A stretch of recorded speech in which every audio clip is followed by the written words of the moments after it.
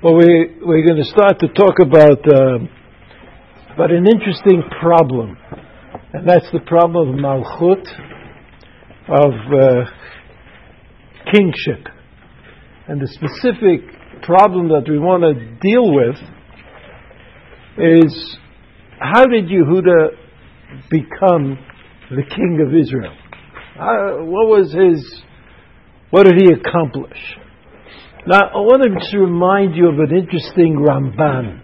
It's not on the sheet, but I remind you of it.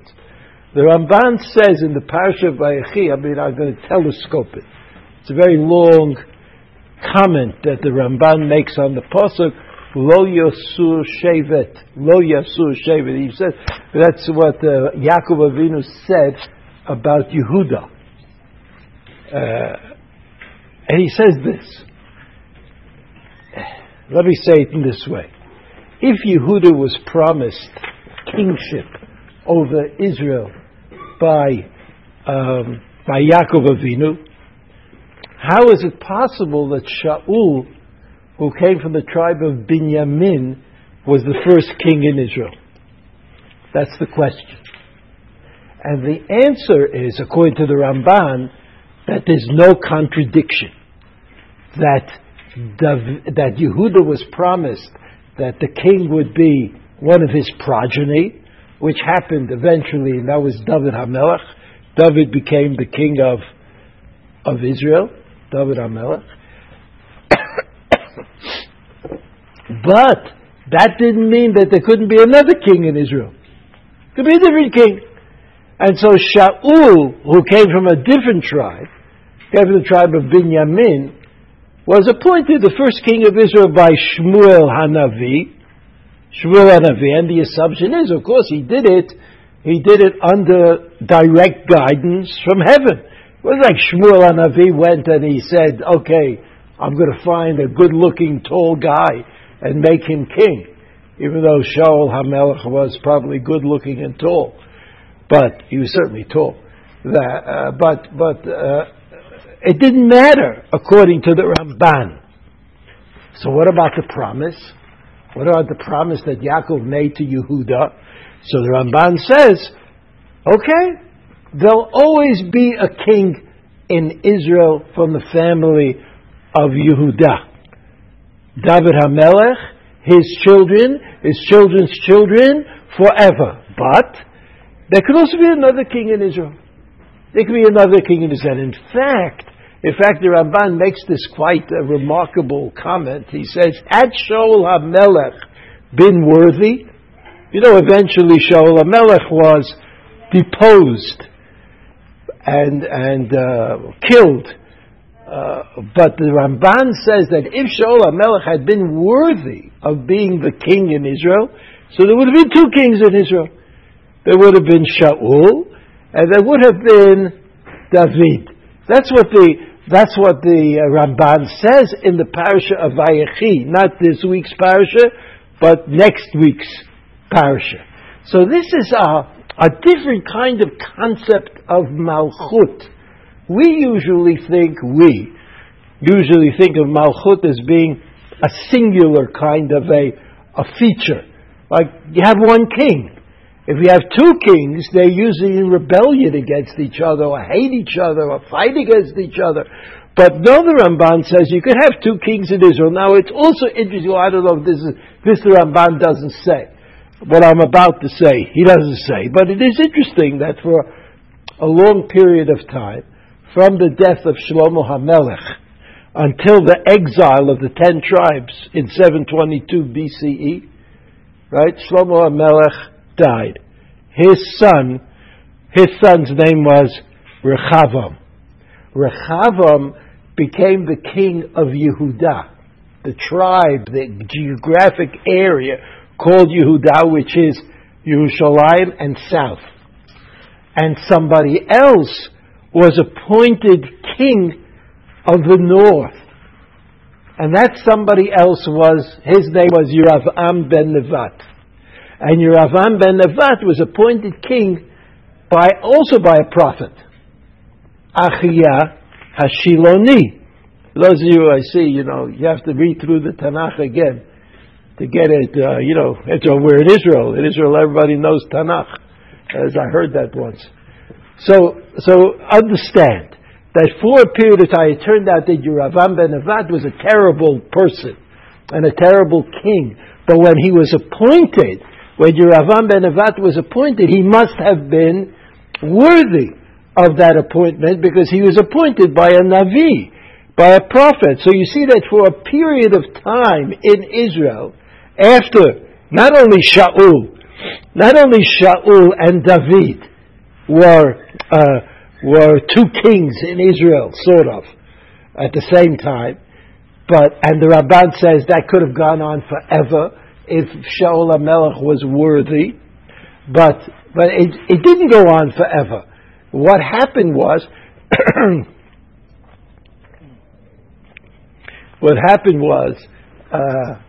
Shaul HaMelech was not worthy of maintaining the crown, just as Yeravam ben Nevat was not worthy of maintaining the crown of Israel. So eventually, when the 10 tribes were exiled, right, the 10 tribes were exiled by the Assyrians.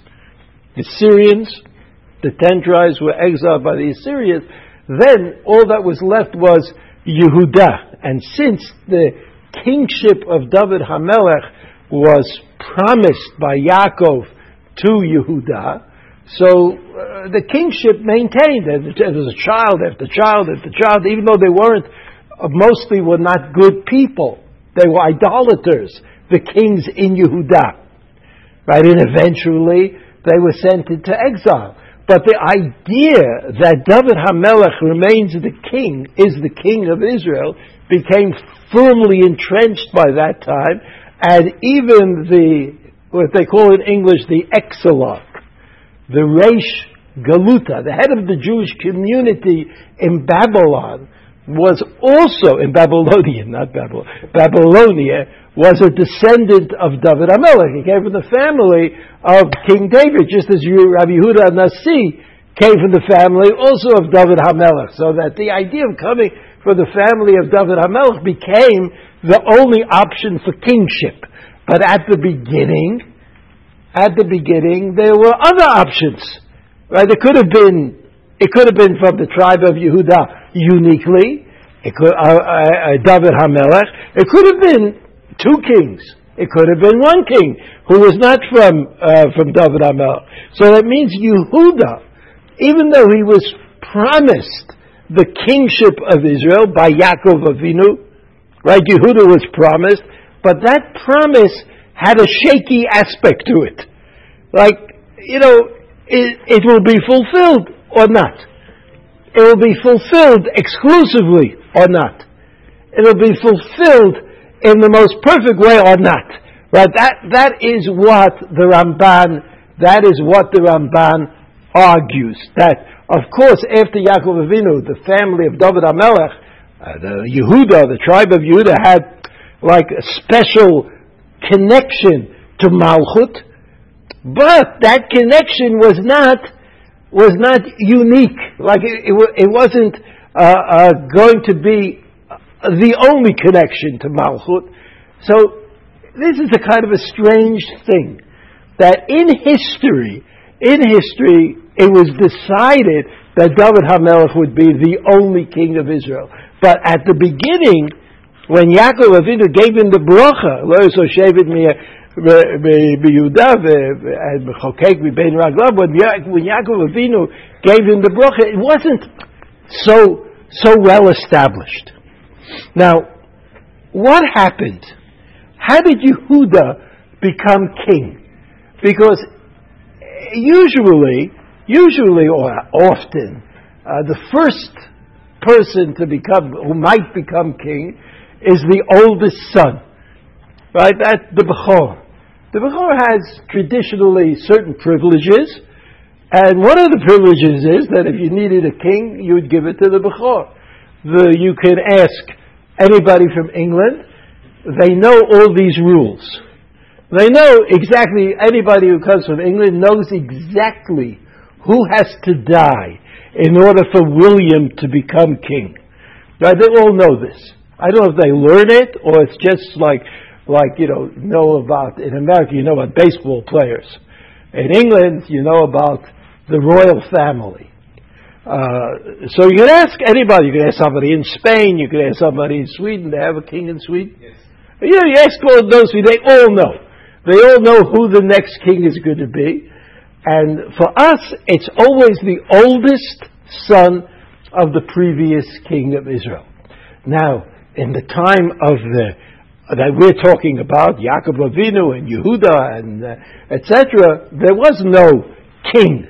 You couldn't inherit kingship. There was no kingship to inherit. So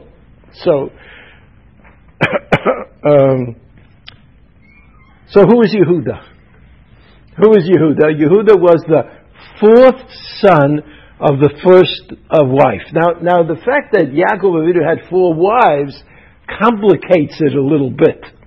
But there's no doubt that Yehuda was the 4th son of the first wife, right? The 4th son of the first wife, and that and his mother, whose name was Leah, called him Yehuda, right? And why did she call him Yehuda? So if you look at the sheet, now this sheet is a little complicated, so I can't find anything. Here. You see the top of the sheet? Very top of the sheet, the first pasuk on the right, it says, Vatahar od vatelet ben. Tahar od means she became pregnant again. She, Leah became pregnant again, vatelet ben. Vanomar hapam odeh et Hashem. 4th son, Reuven, Shimon, Levi, Yehuda. Right, the 4th son. And she says, hapam is the pasuk. Hapam odeh et Hashem. Now, I'm going to give thanks to God. I'm going to give thanks to God. Al tenkra al shemo Yehuda. That's what the pasuk says. She called him Yehuda. That if you look at the word Yehuda, hidden in the word Yehuda is the word hodayah. Or odeh, right? Be thankful, thanksgiving, right? All of that is in the word, is in that word Yehuda. So of course the question is, what was she so thankful about? I mean, every time you give birth, it's something to be thankful about. Any kind of a normal birth, a normal result, is something that deserves hodayah. So what exactly, what she just woke up? She didn't realize that she had 3 sons previously?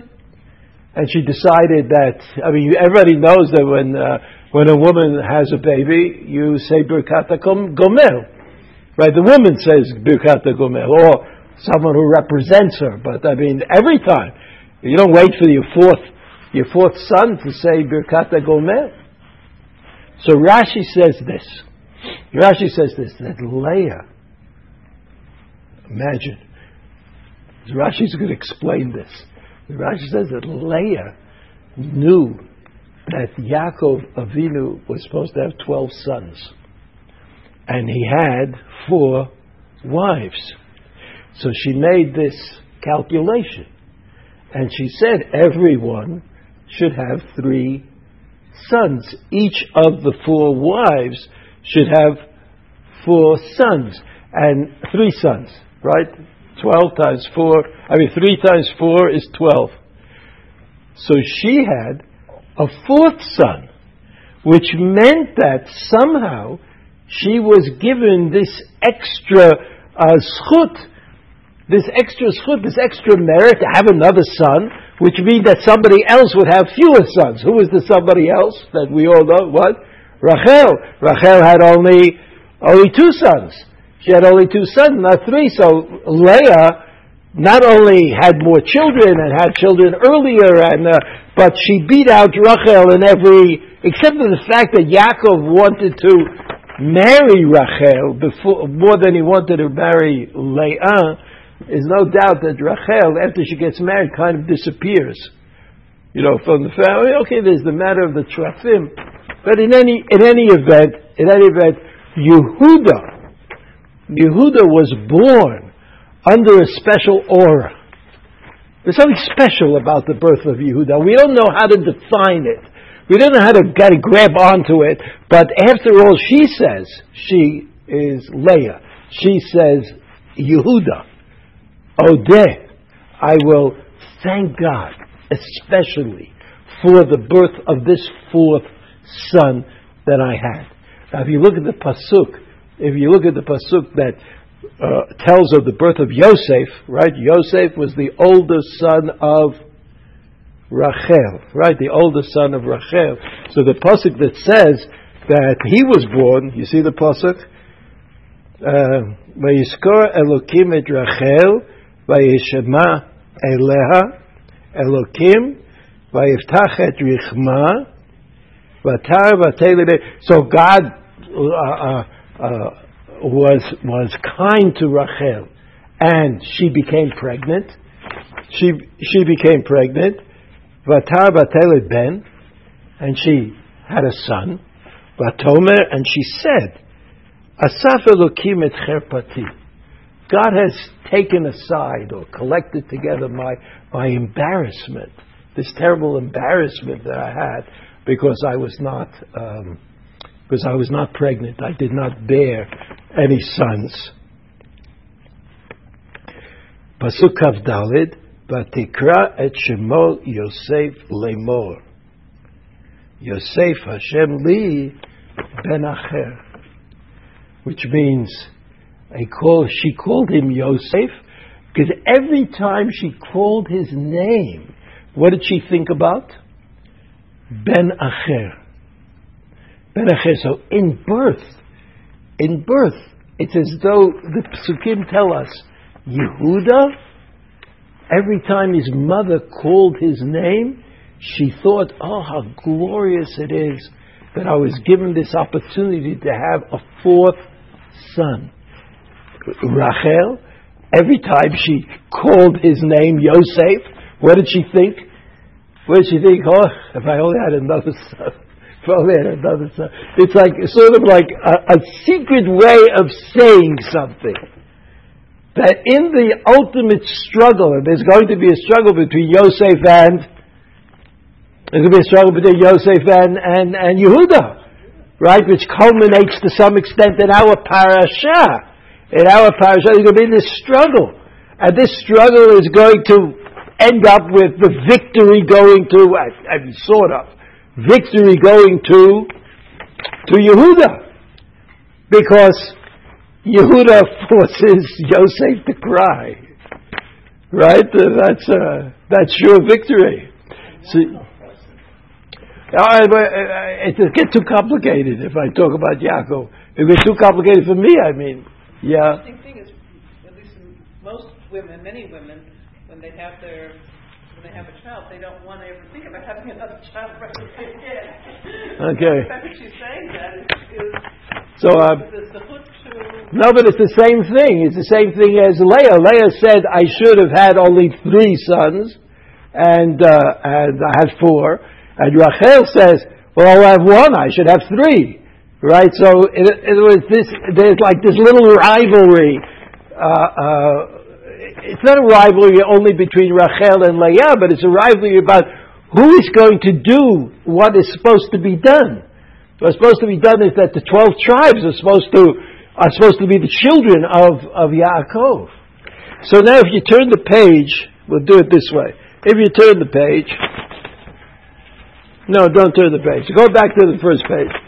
I have all these psukim at the beginning of Parashat Vayeshev. Right, it was 2 weeks ago, Vayeshev. So the pasuk says this. Pasuk Gimel. You see Perek Lamed Zayin? Pasuk Gimel. It says Yisrael, that's Yaakov, Ahav et Yosef mikol banav ki ben skunim hulo. Ben skunim, I guess, means he liked him. It's another way of saying he liked him. Right? He liked him like Yaakov or Yitzchak like Esav because he was a hunter, and Avram like Yitzchak because he was compliant. He was accepting of the demands of HaKadosh Baruch Hu. And Yaakov liked Yosef because he was Ben Zikunim. Ben Zekunim is a difficult phrase and is treated in different ways by the various commentaries.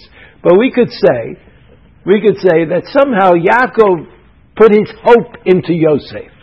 Yosef was the hope, because Yosef was the son of Rachel, and Rachel was the woman that he wanted to marry. When you say that he was the woman that he wanted to marry, it means he knew that the union of Yaakov and Rachel would be special. It wasn't just that, that he looked at her and he said, "Oh, good-looking girl." No. He knew that the union of Yaakov with Rachel would produce a special product. And Yosef was born. That's the Ben Zekunim. He's very important. Vasalo Ketonet Pasim. Whatever Ketonet Pasim is, it's even gotten to be a Broadway show. But I think that what Ketonet Pasim is a special clothing. It's a special kind of clothing. Now you know that special kinds of clothing existed for kings and for priests. Right? The Kohanim and the Melachim had special kind of clothing. The Ramban says there's a pasuk in the parasha of Tetzaveh. The parasha of Tetzaveh is about Big Day Kahuna. That the Big Day Kahuna was lechavod or letiferet. Right? Kavod is glory and tiferet is more glory.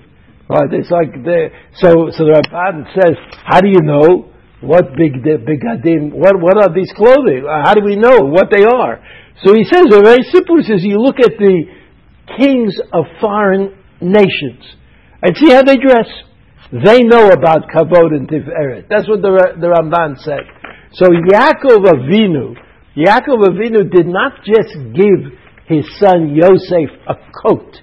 He gave him a distinguishing coat. I mean, it was not a coat that you could buy in a store. It was not a coat that the other sons could compete about. So that Yaakov Avinu said, Yosef is special. He's special. In what way? We'll see. But it is no doubt that he's special. Pasuk Daled, Vayiru Echav ki oto ahav avihem mikol achiv, vayisneu oto, v'lo yachlu dabro shalom. So the brothers saw that the father loved him Yosef. They hated him because they were all older than him, which meant that in the pecking order of things, one of them should become the king, and not Yosef.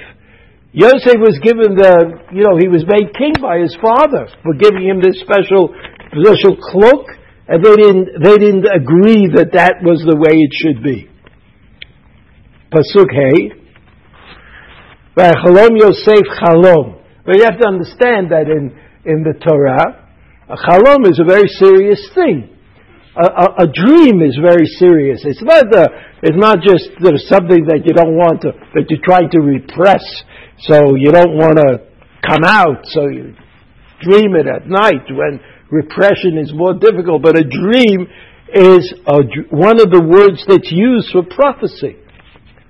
So that means that if a person has a dream, and that dream is comprehensible to him, so it's a prophecy. I mean, look, after all, the Paro, the king of Egypt, had a dream. And that dream turned out to be perfectly accurate, as Yosef explained it to him. Right? Very accurate.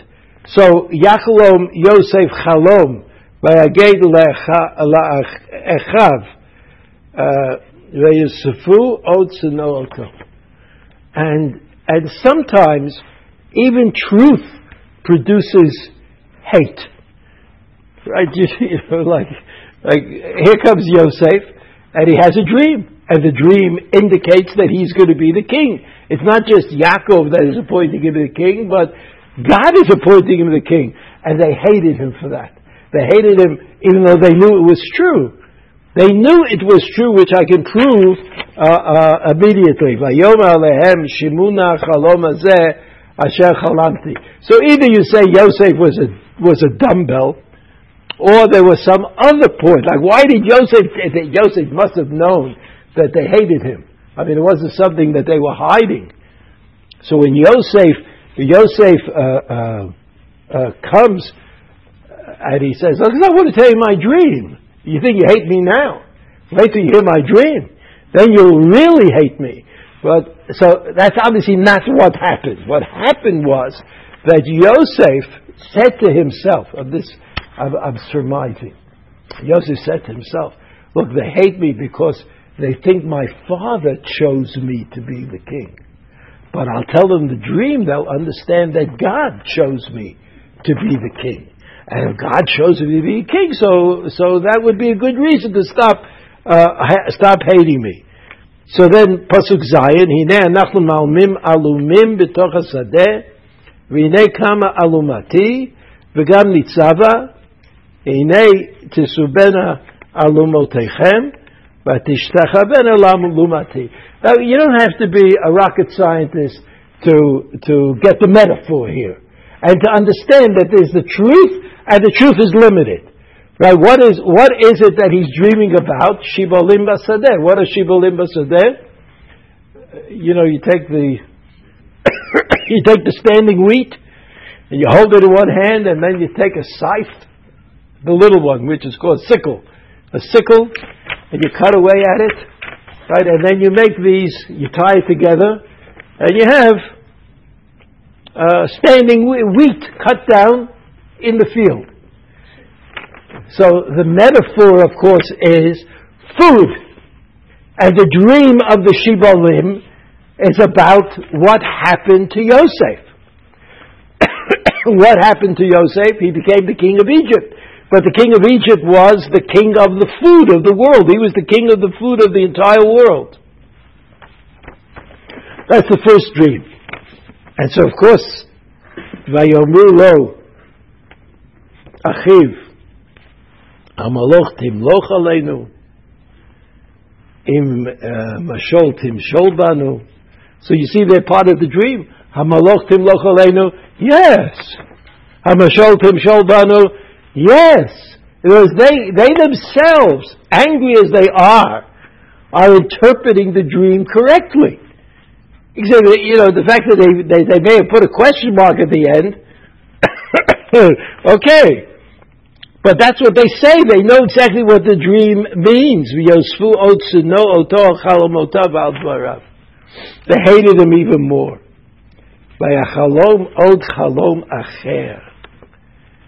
And then Yosef had another dream. And what was this dream?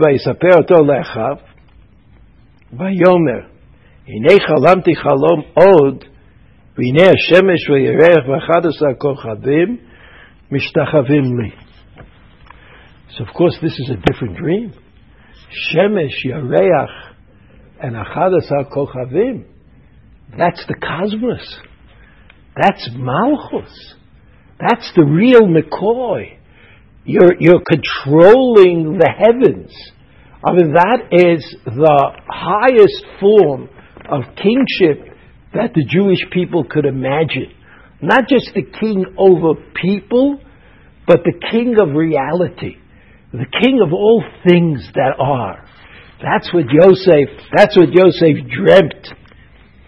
And to this dream, there is no response. The brothers have nothing to say. They too are overwhelmed. And so this time, v'yesaper l'aviv v'lecha v'yigar bo aviv v'yomer lo ma chalom hazer shechalamta הבוא נבוא אני ואימך ואחיך להשתחוות לך ארצה. So Yaakov said what he said, and the interpretations of what they are. But what's important to remember is that these dreams were true. And they came true. And that the anger, the sinah of the brothers to Yosef was based on the fact that Yosef was the youngest, that he was not in line for kingship of any kind. Okay? Now I remind you of the story I read you the story of the sale of Yosef to the Yishmaelim. Right, there was this, first they threw Yosef into a pit, and then Reuven saved him. Reuven. Now who's Reuven? The oldest son of the first wife. Reuven's oldest son. So that means Reuven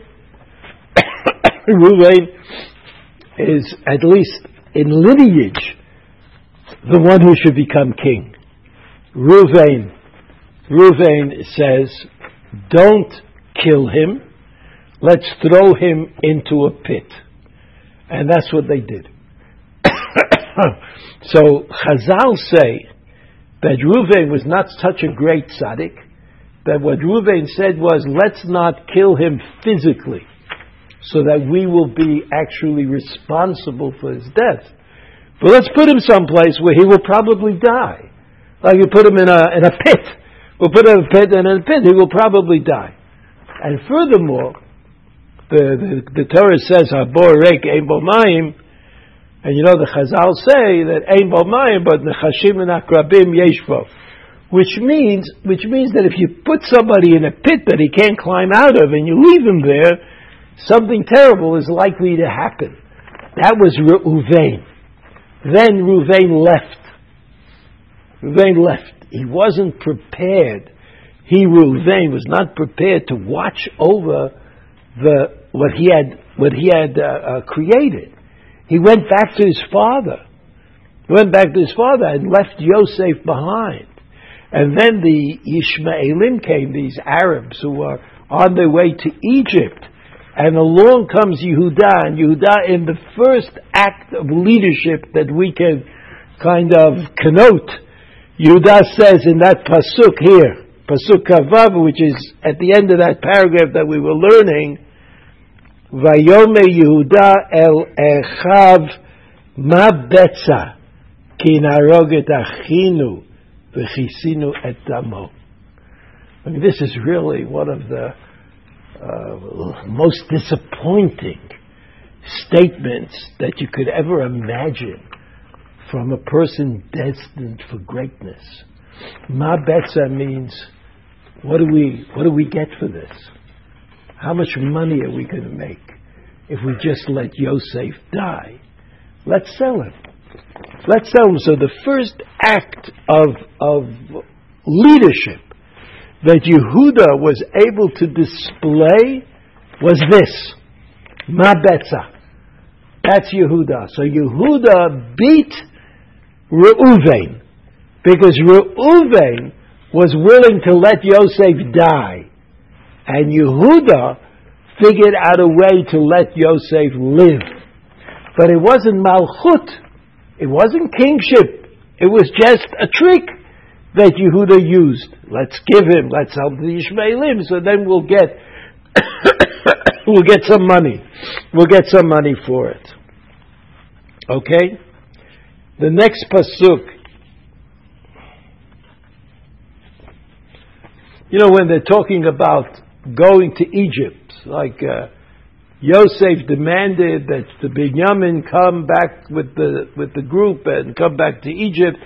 So Reuven at that time, Perek Membet Pasuk Lamed Zayin, Reuven says, Vayomer Reuven el Aviv lemor, et shtei banai tamit, im lo avienu elecha, tana oto al yadi, va'ani ashivenu elecha. So here's Reuven. Reuven is trying to reassert himself, to say, I can still be the king. He says to Yaakov, I'll do it. I'll be in charge. I'll be in charge of what...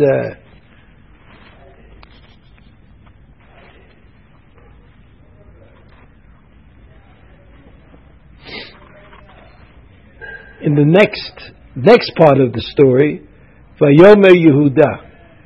Suddenly Yehudah takes the leading role. And he says, Man omar la'adoni, man edaber, man etztadak, Elokim matza et avon avadecha הננו עבדים לאדוני, גם אנחנו, גם אשר נמצא הגביע בידו. So Yehuda is talking to Yosef, and he says to him, we know the dream. We know the dream of the Shibolim. We know the dream of the wheat in the fields, and that the wheat bowed down to Yosef's wheat. So we know that we're dependent on Yosef for food. We know that we come here and that we bow down. That's what he says.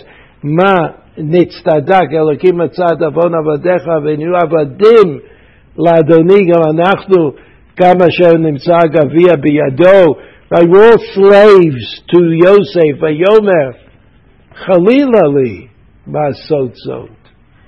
He says, Yosef says, well, I can't do that. Ha'ish asher nimtza gavia biyado, the one who had this cup of mine, hu yeli eved, v'atem alulu shalom al avichem. So here you have Yehuda confronting Yosef. Yehuda doesn't win in this confrontation, but he confronts him. Now the beginning of this week's parasha, the beginning. And what I think is happening is that there's this difficulty in understanding who the king of Israel should really be. Who should it be? So the pasuk says, the first pasuk in the parasha Vayigash, Vayigash elav Yehuda Vayomer, and Yehuda comes to Yosef and says, Bi Adoni, please, Yidaber na avdecha davar ba'aznei Adoni. Let me speak to you, man to man, mouth to ear, one to the other. V'al yichar apcha be'avdecha. Do not get angry. Ki kamocha ke Paro. I recognize the fact that you are like Paro. So what do you think? Is this the way an underling speaks to a ruler? He says, hey, don't get angry, Jack. You know, everything will be all right. Let's be friends, and don't get too angry at me. Not exactly what we would expect, but look at the Rashi. You see Rashi at the end, Kika mocha keparo, 4 lines from the bottom. You see Kika mocha. That's what Yehuda said to Yosef. He said, "You are like Paro. You are like Paro." In other words, what is he saying? You are like Paro. What does that mean? What? Maybe, but then more particularistically, what is he saying? You are like Paro. Paro is not my king, and you are not my king. You just have all the power.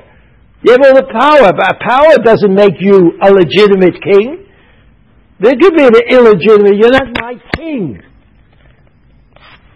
Kika mocha ke Paro, Yehuda says, you and Paro are the same. Now look at Rashi. You and Paro are the same. You're not my king.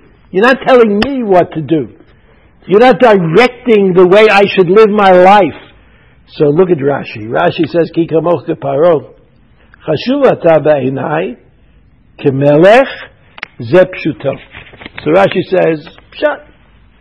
You are for me as the king of Egypt, right? Just like I am in awe of him, or have respect for him, I have respect for you. You, Yosef. Are you, whoever you are, whoever his name is at that time. But we're talking about Yosef, right? Zep Shuto. When Rashi says Zep Shuto, Rashi means insufficient. That's what Zep Shuto means. It's a code word for Rashi. Rashi says, okay, you could read it this way.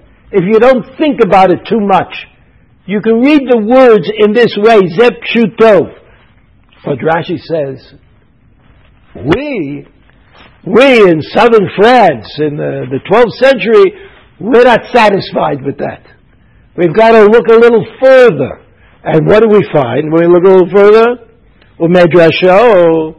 What does Medrasho mean? That you could read the phrase, the words, as though they were totally disconnected from each other and from the pasuk. It's a legitimate way to read the Torah, according to Rashi. That's Medrasho. It also is true that the Medrasho is usually found in a source. Rashi doesn't invent Medrashim.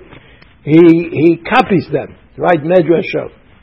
So it says, Medrasho, Sovcha Gozer, Lilkot, Alav Bitzarat, Kemoshe Laka Paro,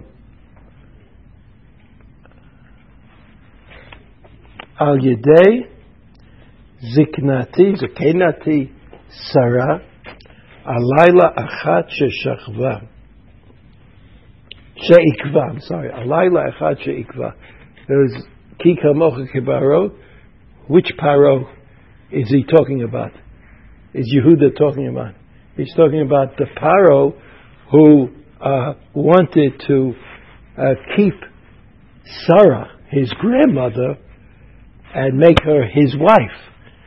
And Ikva, Laila Echad, and this went on for one night, right? This attempt by Paro to do that. And at the end, Paro became a leper, Sarat. Ki kamocha keparo. Ki kamocha keparo. It's like Yehuda is saying to Yosef, don't be such a big shot. You remember when there was a confrontation between Avraham Avinu and Paro. What was the result? What was the result? Paro was smitten. He had to back down. He couldn't take Sarah as his wife. Ki kamocha keparo, Rashi says. That's what Yehuda is saying. So the simple pshat is, I have a lot of respect for you. You're like, I respect you like I respect Paro. But the drash that Rashi quotes is, who are you? Who are you? What do you have to say here? You're just a second-class Paro. And we know what happened to Paro. So if I were you, Yehuda says, I'd be a little nervous that you're confronting me, Yehuda. And then, Davar Acher, another possibility, Ma Paro gozer ve'no mekayem, maftiach ve'no oseh, afatakein. Just like Paro promises but does not fulfill, you also promise and you don't fulfill. Ki zohi simat ayin.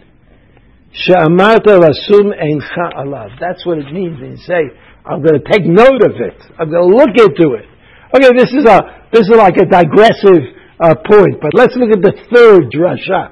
The third drasha that Rashi says is, Davar Acher, Ki kamocha kiparo im takniteni. Listen to this. If you annoy me, who's talking? Who is talking? Yehuda is talking to Yosef. He doesn't know he's Yosef, but he's talking to him. He says, Im takniteni. If you really give me a hard time, erog otcha ve'et adonecha. I will kill you, and I will kill your master, Paro, the master Paro.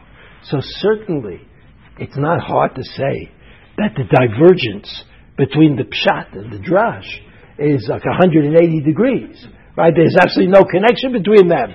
But Rashi says, why would Yehuda confront Yosef and then kowtow to him? Bow down. Genuflect. He's trying to save things. He's not trying to rack up points with Yosef. Not at all. So, Ki kamocha keparo. Ki kamocha keparo means, according to the Medrash, I'll either kill you both, or Paro has already exhibited that he has no strength or power against Am Yisrael, the leadership of Am Yisrael, which at that time we're talking about Avram Avinu and Sarah Imenu, and certainly now that we're talking about Yehuda representing Yaakov in the discussion with Yosef. And so let's look at the Medrash, the two Medrashim that are on the back of the page. I mean, what I try to explain to you is that somehow, even though Yosef is the king of Israel, the king of Egypt, but he is not the king of Am Yisrael. He's not the king of Am Yisrael. He has all the power and he has all the glory, but he's not the king of Am Yisrael. Who becomes the king of Am Yisrael? Yehuda. Yehuda becomes the king of Am Yisrael. He stands up to Yosef, thinking that Yosef is an Egyptian, of course, and he tells Yosef that he will not be able to overcome the power that he, Yehuda, has representing the tribes of Israel. What? You're like the third person who said that to me today. Okay, so what does that mean?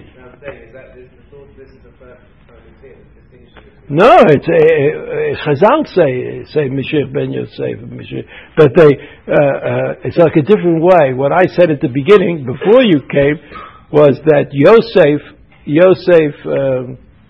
that there could be two kings in Israel. You know, there could be a king who's a tzaddik and a king who is a Talmid Chacham. That's what the Rav Tzadok says. Rav Tzadok is a Machshevet Charutz. He says that this idea that there's two kings which exist at the same time, which we saw later on in Jewish history, but is like in Jewish history, it's like they really happened, that there were two kings, because there was the king of the Shibolet, the king of the wheat, right? That was Yosef. He had all the food, he was giving it out, he was making the kingdom rich. And then there was the other kingship of the sun and the moon and the stars. With the sun and the moon and the stars, that's when Yaakov Avinu tried to stop the story from being told. Because Yaakov Avinu knew, against Rashi now, not like Rashi, but Yaakov Avinu knew that Yosef was not going to become that king. He was the king of the Shibolot, but he was not the king of the Shemesh, Yereach, and the Kochavim. He was not going to be that king. And that king turned out to be Yehuda. And Yehuda was designated from the time that he was born, right, as special. Right, something that special happened when the fourth son was born to Leah. So look quickly at this statement in the Medrash Rabbah. You see the pasuk in Tehillim above the Medrash Rabbah, Ki hinei hamalachim noadu avru yachtav. This is a pasuk which is usually explained by Rashi, for example, as being the malachim, the nations of the world, get together to fight against Yerushalayim. But the Medrash sees it in a different way. The Medrash says, hinei hamalachim noadu avru yachtav, right? Avru is to get angry, right? So the Medrash says, Ki hinei hamalachim ze Yehuda v'Yosef avru yachdav ze nitbalei evra al ze v'ze nitbalei evra al ze. In other words, the fight that was taking place between Yehuda and Yosef was hinted at in this pasuk in Tehillim. And in this pasuk in Tehillim, both of them are called, according to, and the Medrash points to it. Medrash says it's Yehuda v'Yosef, right? But it's not what the pasuk says. The pasuk says Melachim, all kinds of Melachim. But the Medrash says it's Yehuda v'Yosef, and Yehuda v'Yosef were angry and yelling and screaming at each other and trying to do each other in, because there was this fight between the one who represented the temporal Malchus, the Malchus in the world, and that was Yosef, and the one who represented the higher form of Malchus, right? That was the Malchus of Yisrael. I mean, you never heard of a king who was ordered to carry around the Sefer Torah with him all the time, as the king of Israel was ordered to carry around that Sefer Torah in order to make sure that he would be able to respond morally, properly, and ethically to situations that came up. So this was like the debate that took place between between Yosef and Yehuda. Between Yosef and Yehuda. Okay. Look at the next medrash. The next medrash, these 4 lines from the bottom, the first part of it is not, it doesn't do with us. Omar of Yehuda, by the 5th line from the bottom, the 4th line from the bottom, at the end of the line. Right? You see that? Omar of Yehuda bar Eloi, it's a name. B'shevach Yehuda hakatuv medaber. The pasuk is talking about Yehuda and how great he is. Begimel mikolnot diber Yehuda b'fnei Echav v'asu oto melech aleihem. The Medrash says it. It says there are 3 times when Yehuda took upon himself leadership. He took the leadership of Bnei Yisrael, of the brothers. And as a result, the Medrash says, Vasu Oto Melech Alehem. In other words, he was appointed king because he had these kingly qualities. He proved himself to have those kingly qualities. And the first time was Vayavo Yehuda ve'achav, when they came back to their father. Vayigash elav Yehuda. No, I'm sorry, I missed one. The first one was Vayoma Yehuda lechav. Right, that was when they decided to sell Yosef. And Vayavo Yehuda ve'achav, again, Yehuda is taking the lead when he goes to talk to his father. And then Vayigash elav Yehuda, our pasuk, the beginning of our parasha. So you see that you could say that Yosef, it was clear that Yosef was going to become the second in command in Egypt, and that kingship was his, and there was nothing that could happen to stop it. And that's if you read the parasha in Vayeshev, if you read the story of Yosef, Yosef goes, he says, maybe I'll go and check on my brothers. They hated him. Maybe I'll find somebody along the way and says, maybe you know where they are? Yeah, sure, they went to Taina. They went over there. And then the whole story of Yosef being thrown into the pit and then sown to the Ishmaelim, Yosef doesn't say a word. He doesn't react. He doesn't react in the story. He's like a non-player. He's not part of what's going on. Why? Because Yosef knew that it would end the way it ended. It didn't matter what happened. That's called hashgacha, right? That there is a kind of divine watchfulness over certain things. You just don't always know where it's going. But Yosef knew perfectly well where it was going, because he had a ketonet pasim, and his father loved him, and it was clear to Yaakov that Yosef had this special charge, that he was going to do all of these things. But when it comes to the second dream, the dream of the stars, then Yaakov knew that there was something wrong, that dream was not about Yosef.